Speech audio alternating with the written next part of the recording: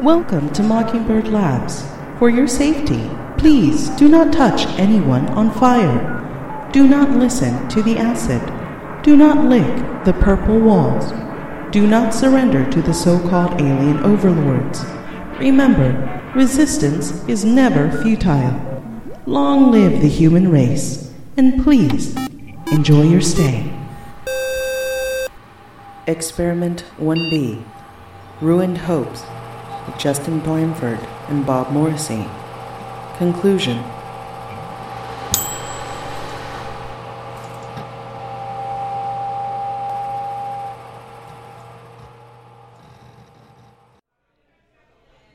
Okay, hi, this is Brenda Valdivia. I'm here with Bob Morrissey and Justin Blanford of Ruined Hopes, Experiment 1A. We're just going to go ahead and dive into it. Hi. So I know you guys had this idea for a while now. I went up to Bob Morrissey, God, how long ago? It was about 4 months ago, 4 or 5 months ago. I was talking about sharing your set or defending your bad set, if bringing in an example of terrible comedy and playing it, Yeah, playing it. There was a lot of, I think, at this point, Mockingbird didn't have a name. It wasn't anything. It was just an idea that I was coming up to people and just saying, "Would you be interested in doing something like this?" We're still not sure what this podcast is called yet. Shitting the bed was an idea. Oh, ew! Yeah, that's a bad one. What was the original name? Swing and a Miss. Swing and a Miss. Ruined Hopes was the original name, and then Swing and a Miss. Yeah, do you have to pronounce? Wait, did you want it to be a miss, like swing one and word? No, swing and a miss, but it doesn't. Swing and a miss. Yeah, you can't. But you can't have. You can't say it over and over again easily. Yeah, and you can't have a snap sound effect in your written title. Yeah. Or pause that way. Swing. So yeah, we're still trying to land on a name for sure. Okay. But then since Throwing Junk and Baseball for Dummies are also podcasts already, we didn't want it to be all baseball themed. Yeah, we were thinking about calling it Shortstop. That actually is a pretty good name. Or Infield Fly. In the dugout. Nope. Yeah. Air Ball. Oh. That'd be a good one. I think that's a movie about a dog. Air ball is definitely not a baseball. That's a basketball term. So, what brought up the idea of doing a podcast about bad sets? I just think that it's fun to hear people squirm and cringe and defend their failures or try to crawl out of hole. That's my favorite kind of comedy to watch, is bad comedy when people aren't doing well. And I thought that would be fun to share on the internet. Yeah, and I think it's a fun topic to explore because I've never had a bad set, so I'd like to see what they look like. I mean, I've seen them from other people, but I'm curious what it's like to be in the mind of someone who's having. You smug son of a bitch. You look so smug when you said that. No, I'm just kidding, because in this next episode, the next time we record, it's my turn to play my bad set, and it hurt really bad to go back and listen to them, because there was this chunk of time. There was one that stood out that was particularly embarrassing, but there was around that time there was I'd forgotten, but there was because that was what Bob said, is that you suppress these memories. But I had forgotten there was 2 weeks where I was just eating shit and bombing, and it hurt so bad. Is it easier to look back at now that you have this podcast, or? Maybe. I mean, it gives me great anxiety to think about sharing that, not publicly, that yes, that, but also just sitting down like we did last and talking about it in a round table discussion with our friends and peers and soon hopefully people that we look up to, just be to specifically not put our best foot forward, Okay. to not to do the opposite of showcasing. Okay, well, I'll go through some of the notes I've gotten. No, I did. A lot of these notes are actually conversations I had with people. By the way, everyone Really listening to the loud in show, here. please excuse the noise. We actually had space booked, and then it was overbooked by a grassroots Jill Stein upstairs, third-party birthday party campaigner. downstairs. No, an anniversary party. It's this lovely couple's 30th anniversary. Yeah. They just gave us some cake. Yeah, they did. They gave and us then some there are cake. some other rowdy Bob Morrissey diners here in the destroyed his diner. slice of cake. Yeah, then Bob tried to give Morrissey- away my slice yeah, of cake. He ate his whole slice of cake, and then our friendly server friends that work here came and they saw our cake, and she was like, "Oh, they gave everybody cake, but not us." And she was teasing, and so Bob, I'm not going to eat mine, so I handed up mine in a gesture, and Bob handed up Brenda's. And directly in front of Bob is a virtually licked clean plate where there was once cake. Anyway, what were we saying? So a lot of the responses had been in person. People don't know, but you can actually leave comments on our Facebook posts. Anytime there's a post for Mockingbird Labs, feel free to leave any comments in the section, and we can see in real time what the audience reaction is.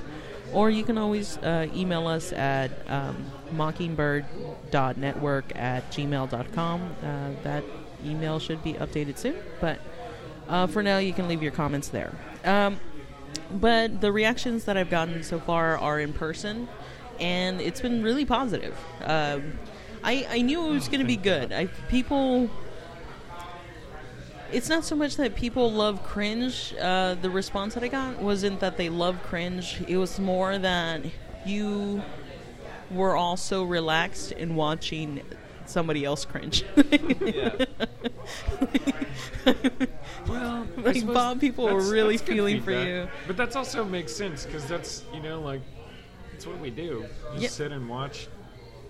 Yeah, we've seen each other have horrible sets hundreds of times, I would say. Yeah, and not only that, but just like as co-hosts of an open mic together, we're sentenced to a full night of it once a week.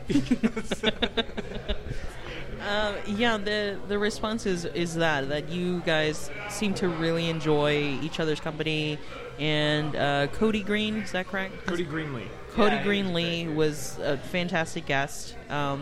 He was really comfortable talking about himself, and it was obvious that you three knew each other, and it just felt like the show had already been done before. And I'm gonna go ahead and guess that these are conversations that you've already had with each other, where you just rip each other's sets apart. For the last show, we'd actually played the sets beforehand at my house. I played the set that we played on the podcast at my house in front of Justin, and it was a much more shameful experience there at my apartment. And so,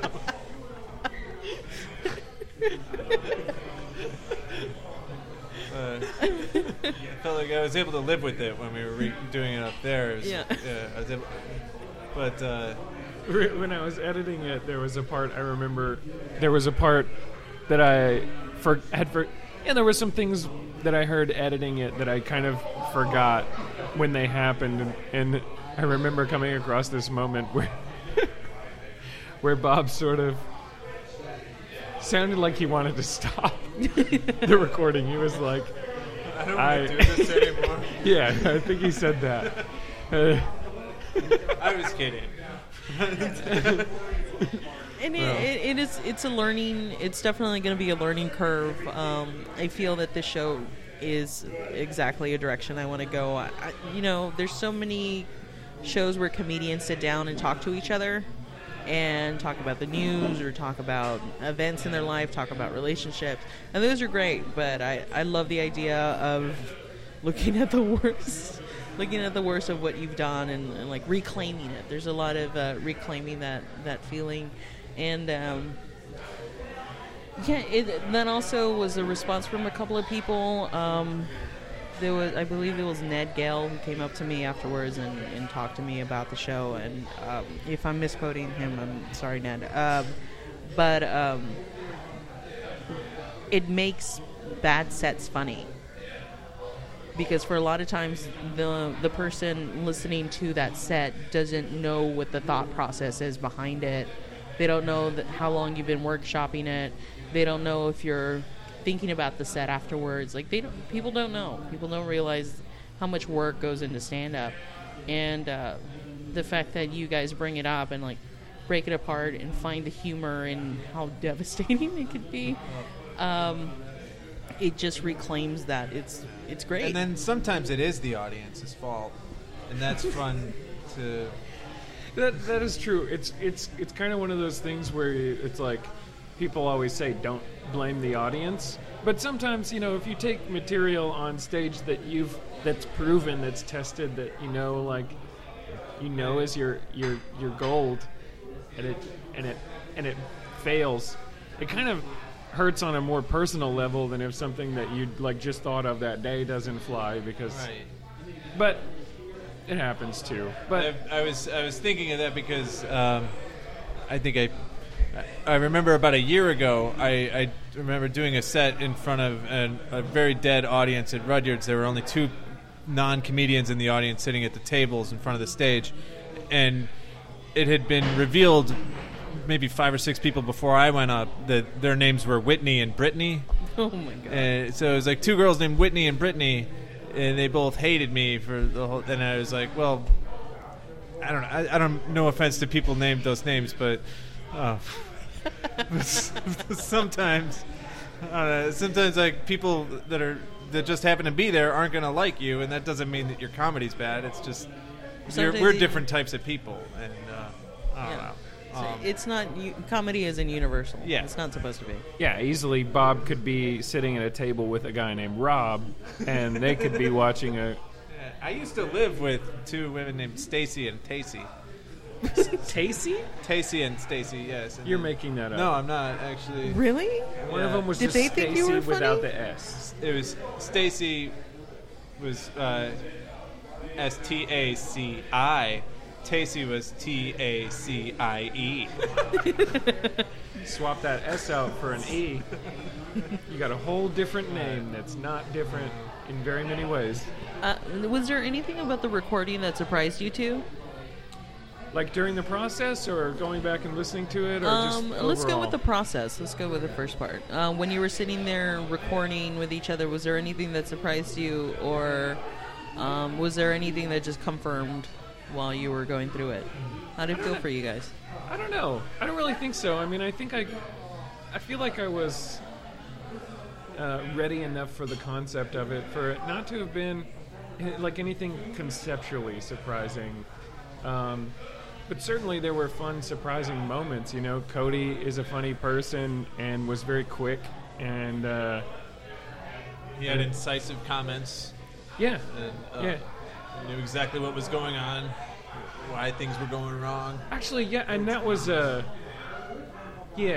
his ability, as someone who is a performer and a comic, to see those missteps and really understand what the misstep is. Maybe that was, if anything was surprising, it was someone's ability to relate that much to this sort of thing, which is, I don't know, you may feel, this sounds corny, but bombing can be like an isolative feeling, right? So, and that every other comic has bombed, but it kind of feels less isolating to hear someone really really describe an understanding of whatever. You get what and when you were listening to the show, was there anything that stood out for you, Bob? I'm sorry, I didn't hear. When you were listening to the show after it aired, was there anything that surprised you? I think just the energy of the show just seemed very fluid, and it seemed like right off the bat everybody was having fun doing it, and it was just an exciting thing to just get started. I felt like I was going to be a lot more clumsy and a lot more nervous in the exposition of the theme at the beginning, but it seemed to all be very easy to do because it's an easy concept to just lay out and and plop down. And you were not awkward or shy or clumsy about it at all.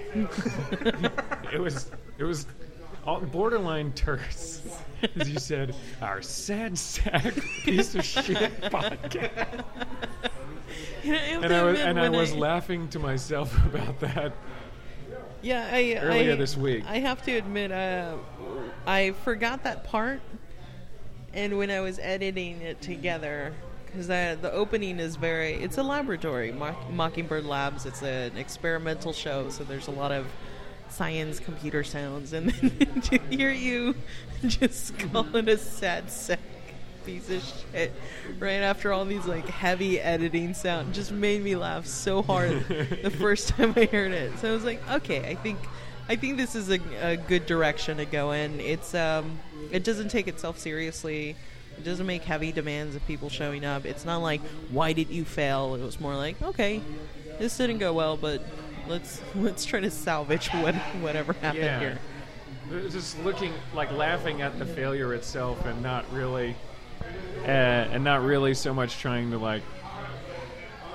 I mean, some of it, yeah, exactly. Not trying to redeem it, just laughing at how horrible it can go sometimes. So yeah, it can't take itself seriously. Okay, well, I know you guys have booked for another show, but is this something that you think you would continue doing in the future? Is this a type of show you would like to continue doing? Yes, absolutely. Yeah, for sure. Okay, awesome. So, I think I declare this experiment a success. Ruined Hopes. That's the name of the show so far. Well, we'll see. But yeah, thank you. Okay. Thank you. There is a show going on this Friday. That is tomorrow. The show will air on Thursday, August 18th. And on Friday, August 19th at 10 p.m., there is a show for Haywire with Bob Morrissey and Justin Blanford at Midtown Bar and Grill. The headliner this week is Martha Kelly, who you may know as one of the stars from Baskets and Comedy Central Presents. She will be our first official guest, in addition to Cody Green. It'll be 3 different guests. Oh, fantastic! Who else do you have on? We have MK Paulson, MK Paulson is a hilarious comedian from Austin who's appeared at the Bridgetown Comedy Festival and the Moon Tower Comedy Festival and many other things. He's one of the best in the city. There's also Carrie Lendo, who's been a comedian for about 10 years. She's toured with Maria Bamford, and she's the host of the web series Inside Joke. Ooh. She's a hilarious woman and one of my favorites. She's headlined the Haywire Showcase before, as has MK Paulson. And Martha Kelly will be our third guest, and she's a TV star with on the TV. I feel like friends with Spider-Man. She's in the new Spider-Man movie as well. Oh, wow! Yes. Oh, I'm so excited to get that. I'm so thrilled and so excited for both of you. I can't wait to see what Ruined Hopes turns into. And welcome to the Mockingbird Network. Thank you. Yay.